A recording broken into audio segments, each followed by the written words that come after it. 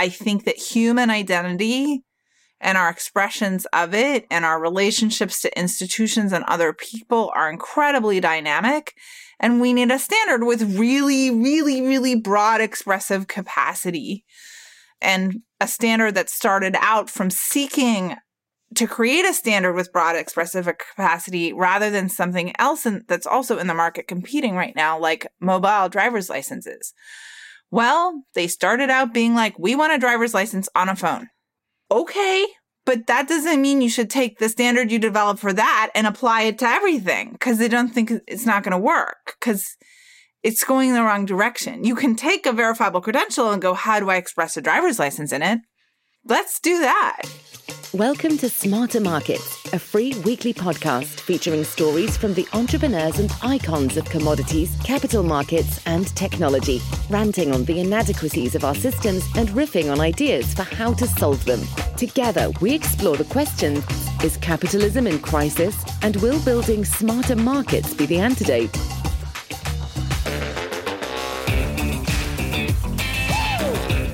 Welcome to Smarter Markets, a weekly podcast that explores how financial and technology markets can be redesigned and improved to better serve market participants and society as a whole. Smarter Markets is brought to you by Abex, and I'm Michelle Dennedy, your co-host and guide through the intersection of privacy, security, and digital technology. Today, we welcome Kalia Young to Smarter Markets for our latest series examining the evolution of digital identity and how self-sovereign identity, specifically, can help bring trust and privacy back into a consent-based economy. Kalia is one of the world's leading experts in self-sovereign identity and identity on the blockchain. She is also the co-author of A Comprehensive Guide to Self-Sovereign Identity and is widely known as the Identity Woman. I love that so much. Also, the name of her blog and Twitter handle. Ms. Young has committed her life to the development of an open standards-based internet layer that empowers and enables the people, and was named one of the most influential women in tech by Fast Company magazine. Stay tuned. Identikit Sequent X with the Identity Woman is coming up next. And now, back to this week's episode of Smarter Markets. Kalia Young, otherwise known as the Identity Woman. Welcome to Smarter Markets. Thanks, Michelle. I'm so glad to have you here. And I was talking to her before we went live. Does she wiretap? What is the relationship with Kalia? Explain. So I got asked this question one of the first times I went to RSA, and I had no idea it was an acronym for the federal wiretapping provisions that many people there knew about. But we are spelled differently. It's a homonym, but not the same spelling. I like it. And you know what? I like the sort of attenuated pun, I'll call it, in that the Identity Woman and is a homonym with Kalia and the wiretap, like anti-identity. I guess it's hyper-identity if they want to spy on you and catch you and put you in the clink. So let's start from the name and the core of the identity. How did you arrive at your status as A, Queen of Identity, B, the moniker, the Identity Woman? So that didn't really come from that status yet. It began actually when I started blogging in 2005, and Doc Searls had gone around to, and this was before blogging was like big. It was sort of like, I often find myself to be a late early adopter, and he went to many people in our community and was like, you should have a blog. And so he just poked several of us, and our community got started blogging and reading everybody's RSS feeds every day and then responding to what people heard. And it was a great compliment to our mailing list conversations. When you start a blog, you need a cool name. And I was the only woman I'd sort of met at an all-day meeting about identity things at that point, really early on. And I was like, I guess I'm the Identity Woman. Like, I don't see any other women here. Where did they all go? I love that. And, my married name is Dennedy. And so my consulting business before this one was called The Identity Project. So I was always that identity woman rather than the identity woman. Oh, that's cool. So it was kind of an interesting twist of fate. So a lot of the listeners are not familiar with Doc Searls and the origins of the species of identity as a discipline, as a set of technologies, as public policy, and all the things, and why it's not part of security, privacy, governance, and yet it is. So let's go into the Wayback Machine. Let's sort of introduce Doc Searls virtually to those who may not know and love him. And how did you get started and approaching into identity? And let's talk about it a little more in sort of the context of a smarter market. So a smarter market, as we discuss it, is blockchain and different types of currency, NFTs, environmentalism, so that it actually, we have enough planet and power to power the planet going forward, privacy, security, blah. So how does identity, and going back to the beginnings of this community of identity professionals, how did that get started, and how, where, what, why, and who? I think a good starting point is a conference that I met many of the people that were at the founding of our niche of the identity world, which is Digital Identity World, the conference. And at the time, it was full of enterprise identity and access management vendors, many of whom were eaten by the big fish in the pond, like IBM and RSA and others. So there was a lot of startup activity around solving enterprise identity and access management problems. In the years before, there was something called the directory wars. So there were lots of, people now speak about them fondly. Apparently at the time, they were kind of intense, whereas the standards around SAML were really struggled over and innovated. But those standards were all about the enterprise. And at Digital Identity World, there was this little few people who were like, wait, what about the people? Yeah. Remember the why we're here? Yeah. And you had at the time also things like Microsoft had acquired a company called Firefly that had a thing called Passport. And Microsoft's like, we're going to provide the identity for everybody on the internet. And everybody's like, no, we're not. And Oracle and Sun had spun up Liberty Alliance. So that was like the other big companies. And then like the community I had gotten connected with via PlanetWork, which is my into the digital identity world, had started something called Identity Commons, where people were going to own the whole layer of the internet for the people because it's our layer, because we're the people. It shouldn't be owned by corporations or by governments. So that crew found each other within Digital Identity World and started a mailing list that became the Identity Gang mailing list, affectionately after the Gilmore Gang had this epic podcast episode with a bunch of people from that event, and it became a mailing list, and the mailing list decided it should meet, and that meeting became the Internet Identity Workshop, the first one that we held in October 2005. And I still co-convene it every 6 months. We're having our 33rd one coming up. Wow. And we are the core of the center of our gravity is user-centric digital identity. Now there's some emerging tech that we would call self-sovereign digital identity or decentralized digital identity. To me, it's all the same. This is where we've gotten on that path after 16 years. I'll say about my own personal beginnings, it was via a network called PlanetWork that convened a conference in the year 2000 called Global Ecology and Information Technology. And out of that conference, they hosted a 18-month-long think tank called the Link Tank that published a paper called The Augmented Social Network: Building Identity and Trust into the Next Generation Internet. And I read that paper when they started circulating it in 2002, and it was formally published in 2003. And I was like, yes, this will change the world. And they were naming the fact that it was essential for open standards to be innovated for user-centric identity so that in the future, people would be at the center of managing their digital representation of themselves, not corporations or governments. And so I've been kind of on that quest ever since. And I think we're pretty close to have some great standards available for innovators to build on top of to make that true.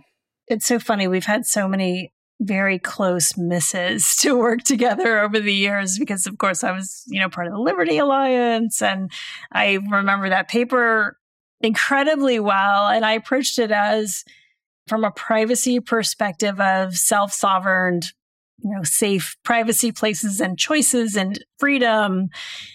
Where do you think we are from a handful of worthy collaborators and academics and big thinkers? How do you feel like progress has moved out into the world? And who do you think is sort of the driver and the passion behind a self-sovereign identity or set of identities? That's the key. SSI is all about being able to get various assertions from various parties that may know that information about you and put them into your hands so you can share with them who you are. I think sometimes we're marketing it all wrong. We should call it infinitely scalable, low-cost federation.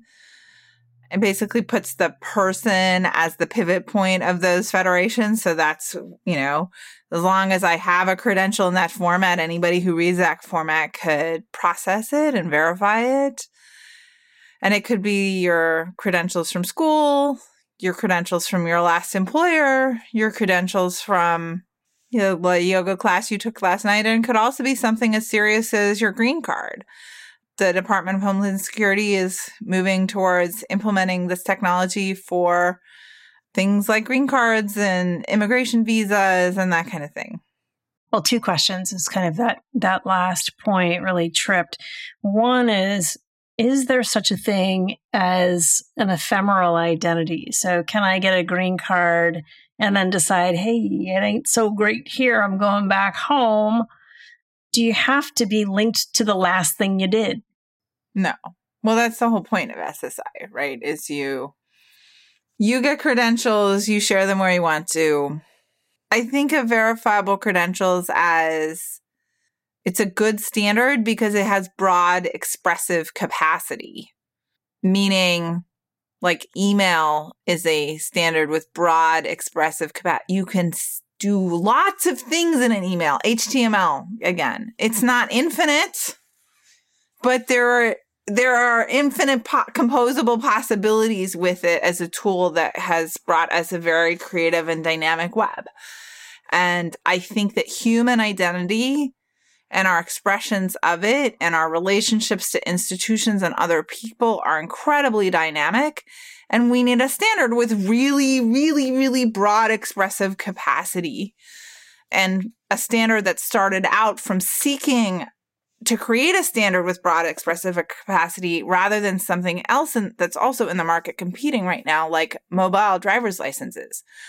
Well, they started out being like, we want a driver's license on a phone.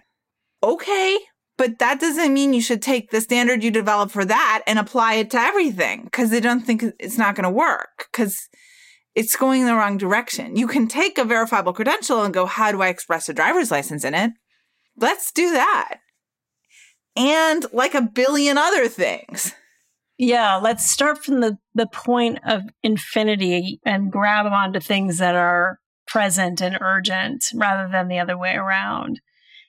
So it sort of leads me to my next thought, which is when I think about the personas who engage in these sorts of things, well, I'll make a presumption and then I'll let you push off against it or for it or whatever. I suspect that millennials and boomers and Gen Z have variant appetites for actually curating these things. What are your thoughts of, and obviously, everything, usability will vary, right? Individuals vary, so they aren't their voting block. But I do see behaviors that are fairly consistent across different generations and different cultures. So how do you see the youngsters versus the middles versus the closer to retirement folks? That's a great question. I think we haven't seen quite enough adoption in market to really make an assessment. Now you got me thinking. We actually have a special topics half-day IIW coming up focused on user experience. And I'm like, that's a great question. Let's ask the user experience people if they've noticed a difference when they're doing user testing between different age demographics. I'm not really sure. It's interesting to even watch millennials versus Gen Z's approach to how do I order a pizza? You know, like there's the mom, can I have the credit card? And then there's the I'll only order it if it's online on the app that I'm currently using. And if not, I'll eat cold cereal and it's cool. And then there's a whole generation of people who've never picked up a telephone to actually have a back and forth conversation and may never. And that's my 15-year-old. So I'm wondering how these various approaches and interfaces and even just sort of cultural niceties are displayed. And then on the other side of it is the cultural thing. If you came up through a collective society, how much of this is driven by collective expectations so that, yes, you're self-sovereign in your identity, but you're identifying your own personhood through a lens of collective. There's a lot of human here. How do you get human baked into the identity structure? In terms of the humanness and sort of generational things, I think one of the things I'm really excited about in this set of standards that's coming forward is a protocol called DID Communications, DIDCOM, which stands for Decentralized Identifier Communications. It basically creates pairwise decentralized identifiers between one person or one business and another business or another person, right? So it creates a secure channel that you can send whatever you want on. And it does mutual authentication. One of the things you could send along is like proof that you actually are the pizza joint to the person who's like, you know, like right now we're living in a pretty insecure internet universe where we have this client server architecture. There's very limited mutual authentication between the person and the businesses that they're interacting with. And it causes problems. You become at risk for phishing and stuff because you think it's your bank, but it's really not.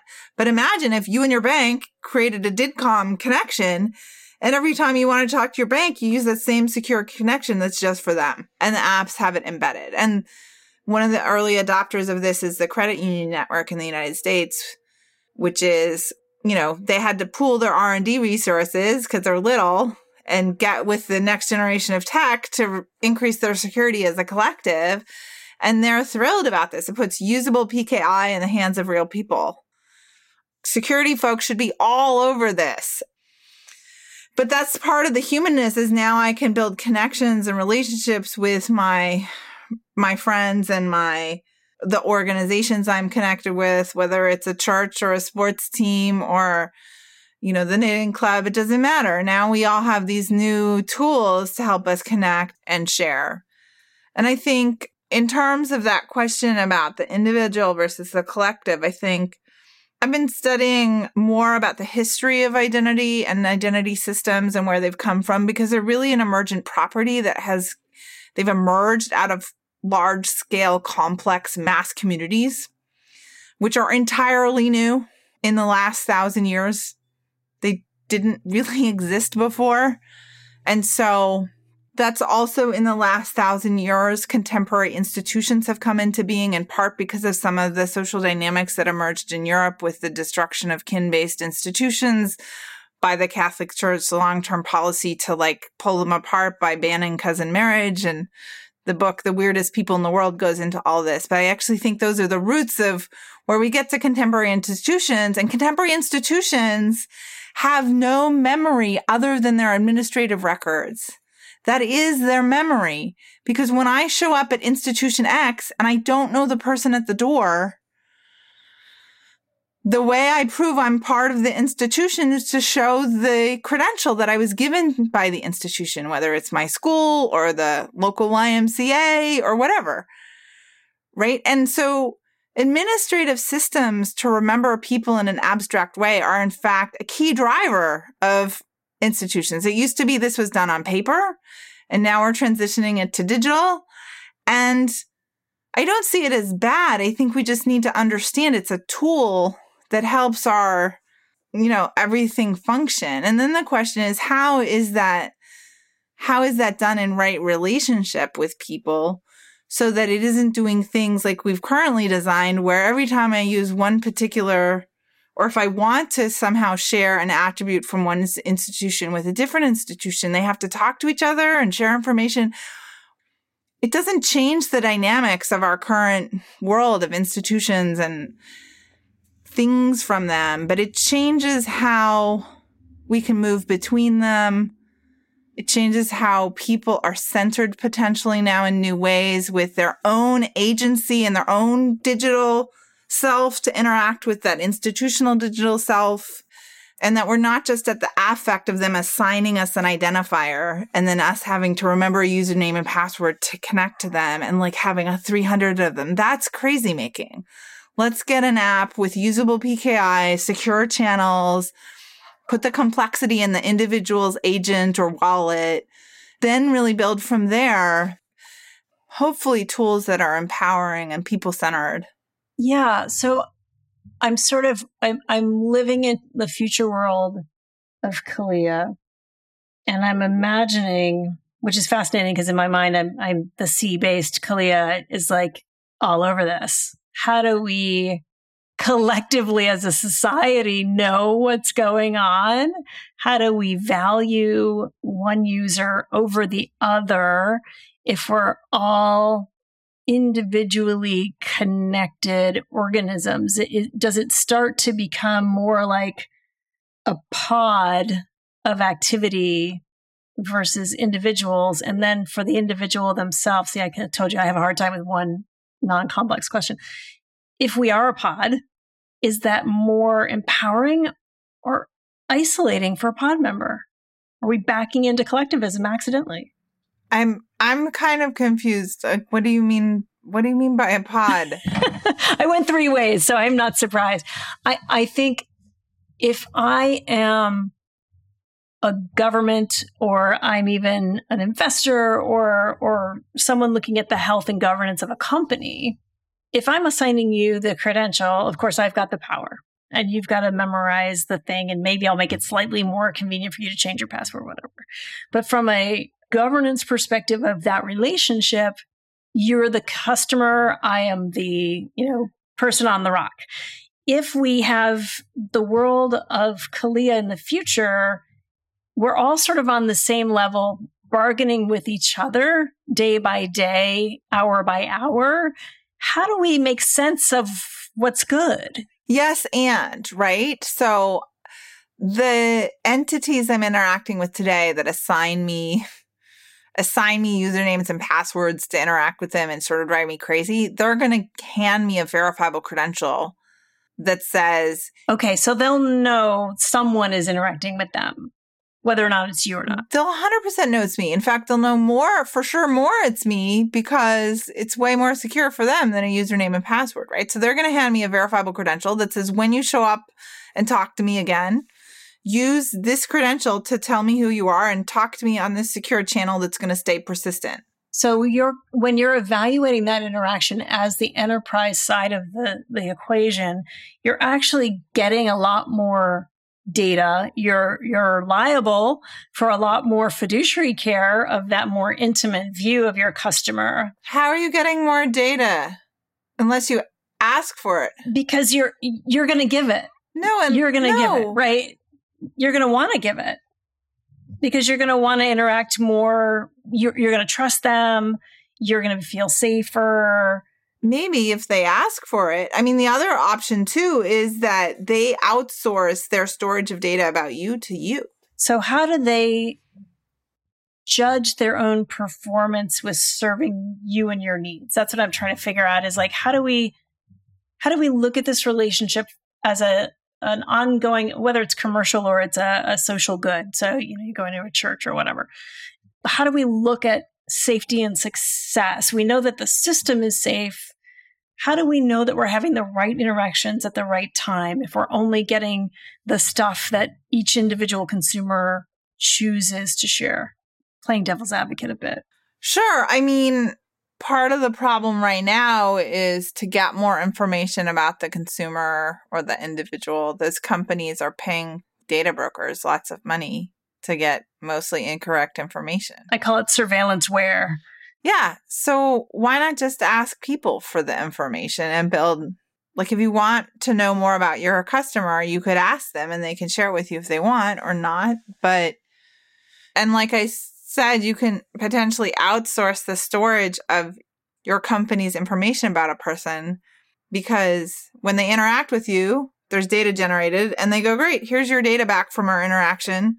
When you show up again, you can share it with us again, and we'll have they can actually reduce their own storage of PII of people and still provide them good service because they don't need to keep all the data because the person can store it. I mean, I co-chair the Secure Data Store Working Group, where we're thinking a lot about like how do people have their own data stores of information in a standardized, persistent way so they can pick data store providers and move without losing all the integrity of their data and the connections, right? So this is a complement to that kind of DIDComm and verifiable credential exchange, which is more in the moment stuff as opposed to long-term data management and storage of the data I generate as I do my things. Yeah, I sort of put a frame around the way we do it now is the surveillance economy, whether you're buying or spying. And what you're talking about is the consent economy. And from a recovering chief privacy officer, now a software provider, I would love to have less data. Selfishly, it makes my job so much easier. I loved Thin Client. I loved the Sunray. I still have like an effigy in my garage because I never had to go around and figure out what was sticking that wasn't supposed to be there at the endpoint. So what you're really talking about is individuals taking greater responsibility, governance, and having securer stuff.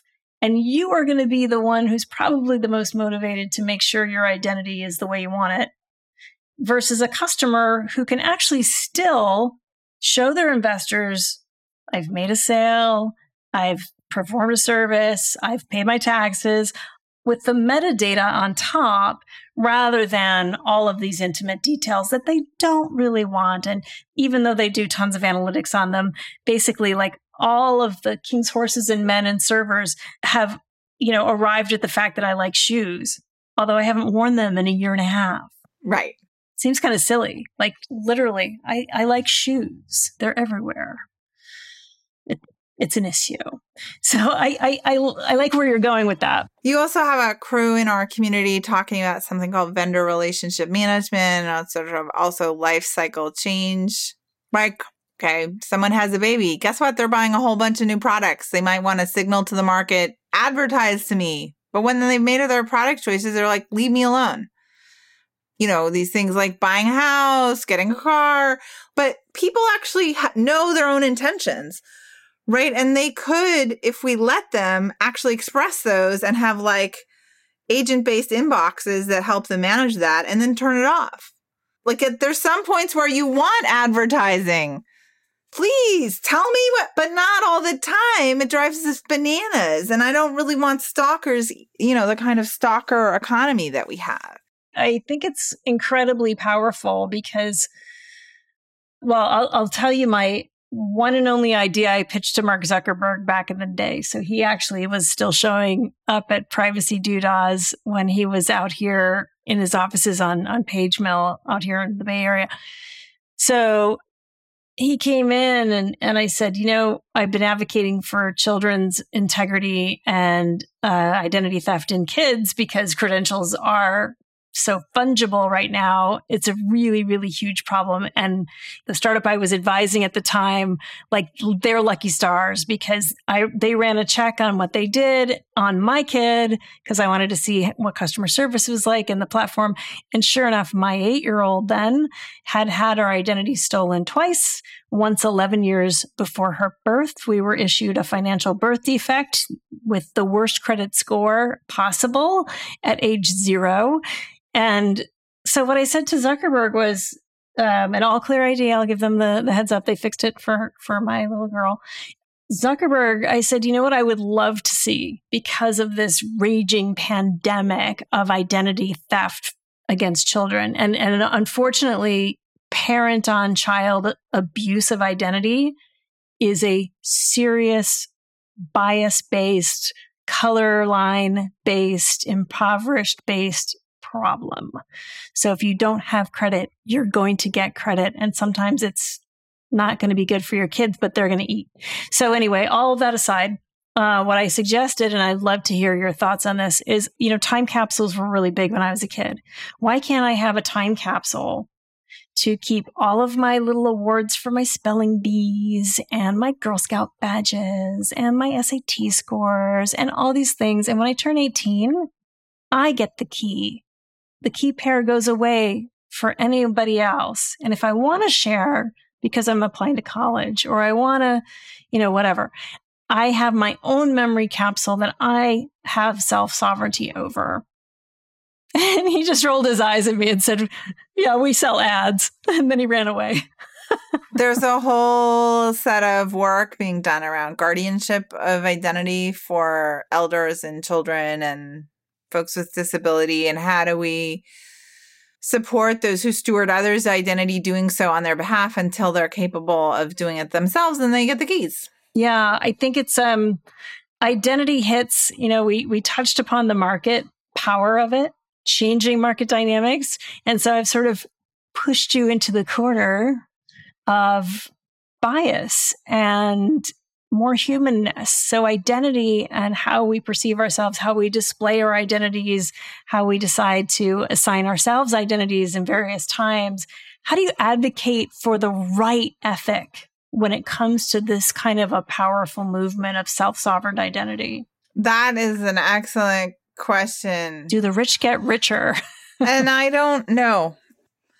I think that there are really interesting projects in the community. One of them is with migrant farm workers in Southern California, supporting them collecting credentials for training that they're doing on the job so that they can prove the next season they already did the full training and they just need the booster training, and not, that there are real use cases for marginalized communities that potentially are good. But I think it takes us being really clear that the communities that we're seeking to serve with those tools and credentials must be involved in the creation of these systems, and not just like sort of landing from outer space and being like, we're helping you.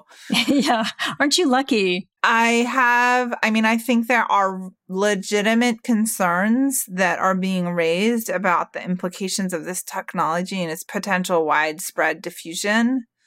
I think we will need laws that limit the powers that verifiers have to request certain information. If we don't, some of them will ask for all of it. Others will be very good actors and be respectful, right? So, at the same time, I imagine just like the security industry at large, there's issues with representation in the companies building these tools. And, I am one woman who is very lucky to be in a significant leadership role in this community. And I do my best to be an ally to other women and to people of color joining and working in the community. But I also know that there are many of them that have had negative experiences and chosen to leave our industry because of that. We also need to think about how we go beyond kind of narrow codes of conducts. I have never worked inside a corporation. So within a corporation, you have a whole set of HR things, and there's problems in that world, but there's at least somebody you maybe could talk to. And within the conference world, there's also like an emergent set of things around code of conducts, etc. But I think there is deeper work to be done than just that. What happens if you show up for a year in a conversation and the person speaking to you is a white man and you're a woman of color, and everything you say, they tell you you're wrong? Well, they haven't violated any code of conduct because they're being respectful, but they're still telling you you're wrong and never listening to you and sort of not believing you have anything of value to say, right? And that's something I have witnessed within my own community. I go and talk to other men. I'm like, this is happening. They're like, meh, what am I going to do? Well, because we're in a community. There's no HR department. Nobody's calling somebody a racial slur. That's easy. Yeah, it's interesting, but it gets built into the fabric, I think. And I'm sort of like, so, you can't do these jobs without being an optimist. And so I'm thinking with the self-sovereign identity world, it can be true. And I'm just making this up as I'm saying it. So you can tell me you've thought of this and this is garbage, but I think it can also be true that we can also present with a stack of experience credentials in the world that you describe in a way that, maybe daddy was rich and I went to a fancy pants school, but I haven't not just purchased books, but consumed them, participated, written, inquired.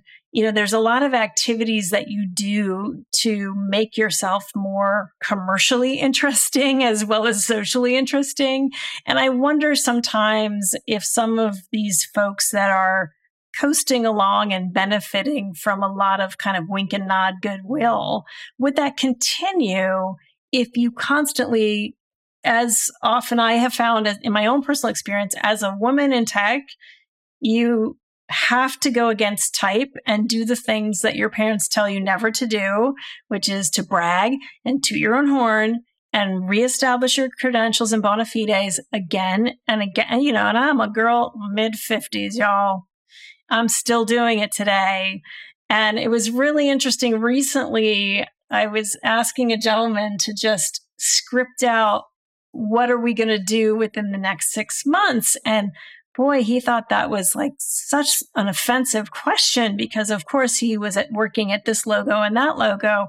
Do you think that self-sovereign identities, if we are curating and we are sort of collecting these credentials, could it be that there's at least a little more proof point to sort of combat the kinds of things that you're talking about? Could we have a more objective and weirdly more human experience? Maybe. I mean, I think my colleague that I work with on a project called Human First Tech, Shireen Mitchell, says there is no technology fix for the human condition. So SSI is not a panacea. That's true. And nor do we want it. No. So SSI is not a panacea. But I think if you are not coming from privilege and you do the work to earn credentials, which is one path into these systems, then you're going to have new tools to be able to express yourself. So the U.S. government, via the Department of Education, is putting a lot of work into what they call learner. They don't call them students, right? Because I'm on the job and I got training. Now I have a credential that says I have training X from employer Y. Oh, but when I go get my next job, now I can show those credentials that I have from work, or, even in the military, like how do they support veterans having documentation of all the things that they learned while they were in service so they can take that to the private sector and get jobs based on those skill sets, right? That's really important to figure out how to do. And the U.S. government's backing these, basically SSI, to do this, which is fantastic, right? In terms of supporting micro-credentialing and giving folks who need support finding, veterans need support finding civilian jobs that meet them where they are with the amazing skills that they have from their service, right? These are tools that if we can shape them and support them being used can help, but it still doesn't solve the problem of ultra privilege and sort of gaming the system via the gold coins in your shoes that you got at the beginning of life. Yeah, I think that's right. But I do, that's always going to be a way, whether it's a better way or not, but it'll always be a way. But I think it's really interesting to think about the untapped potential in our economy through people that maybe both people complete their military service as lieutenants, one in extreme financial procurement activities, another one in machine work, same rank, same organization, vouched for credential. That's great service. Yay. But the nuance, I think, adds to the human, but it also adds to the economy too, which is sort of, I'm bringing us back into the smarter market. Like, how does this play to enhance and improve and increase the gambling? Everything, investment is gambling, as we all know. How do we get the right information and the right odds to make better gambles about the future? How does all of this fit with identity and who we are and how we are as a society? Yeah. Right now, we have a lot of questions about who we are as a society. Yeah, we brought out all our uglies in 2020. We brought them all out. We're like, here it is. We ugly inside. Oh, man. But I also think that that's a part of the, human condition, both our growth as individuals, and it's also what we need to do as, we're at this point, we are a global civilization having global impact. And we need to figure out a different way of collectively relating to the planet that we live on. And I think back to, bring it back to the Planet Work theme, global ecology and information technology. I mean, one of the entities putting a lot of money into investing in this technology is the province of British Columbia. And one of the things that they're looking at verifiable credentials usage for is for energy credits and monitoring different kind of resource systems and extractions.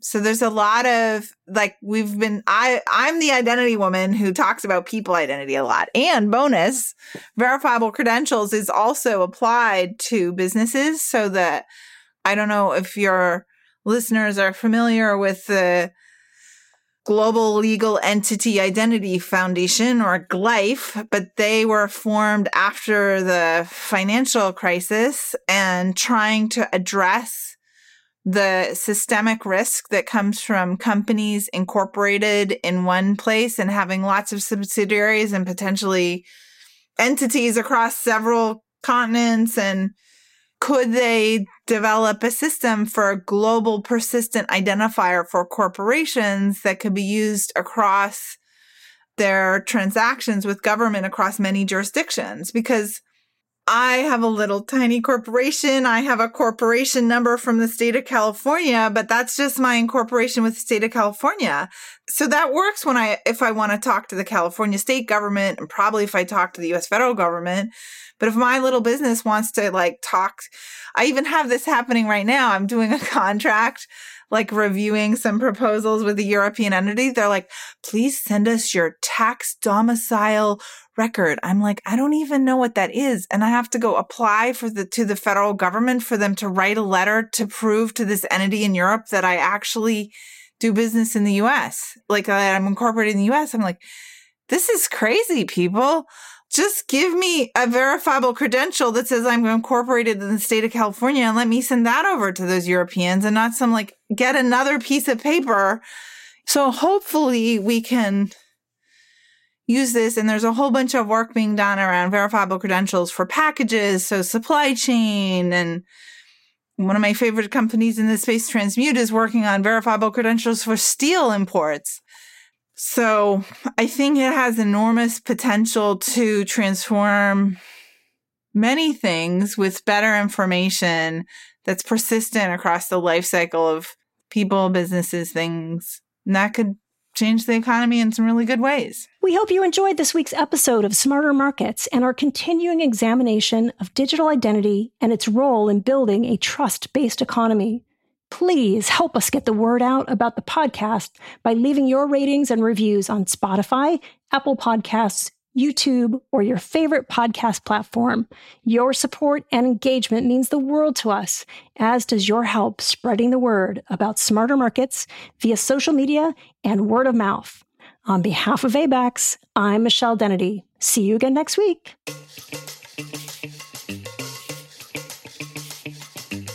That concludes this week's episode of Smarter Markets. For free episode transcripts, visit smartermarketspod.com.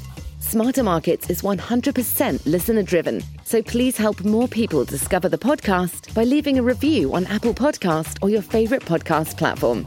Smarter Markets is presented for informational and entertainment purposes only. The information presented on Smarter Markets should not be construed as investment advice. Always consult a licensed investment professional before making investment decisions. The views and opinions expressed on Smarter Markets are those of the participants and do not necessarily reflect those of the show's hosts or sponsors. Smarter Markets, its producers, sponsors, and hosts, Eric Townsend and Abex Technologies, shall not be liable for losses resulting from investment decisions based on information or viewpoints presented on Smarter Markets.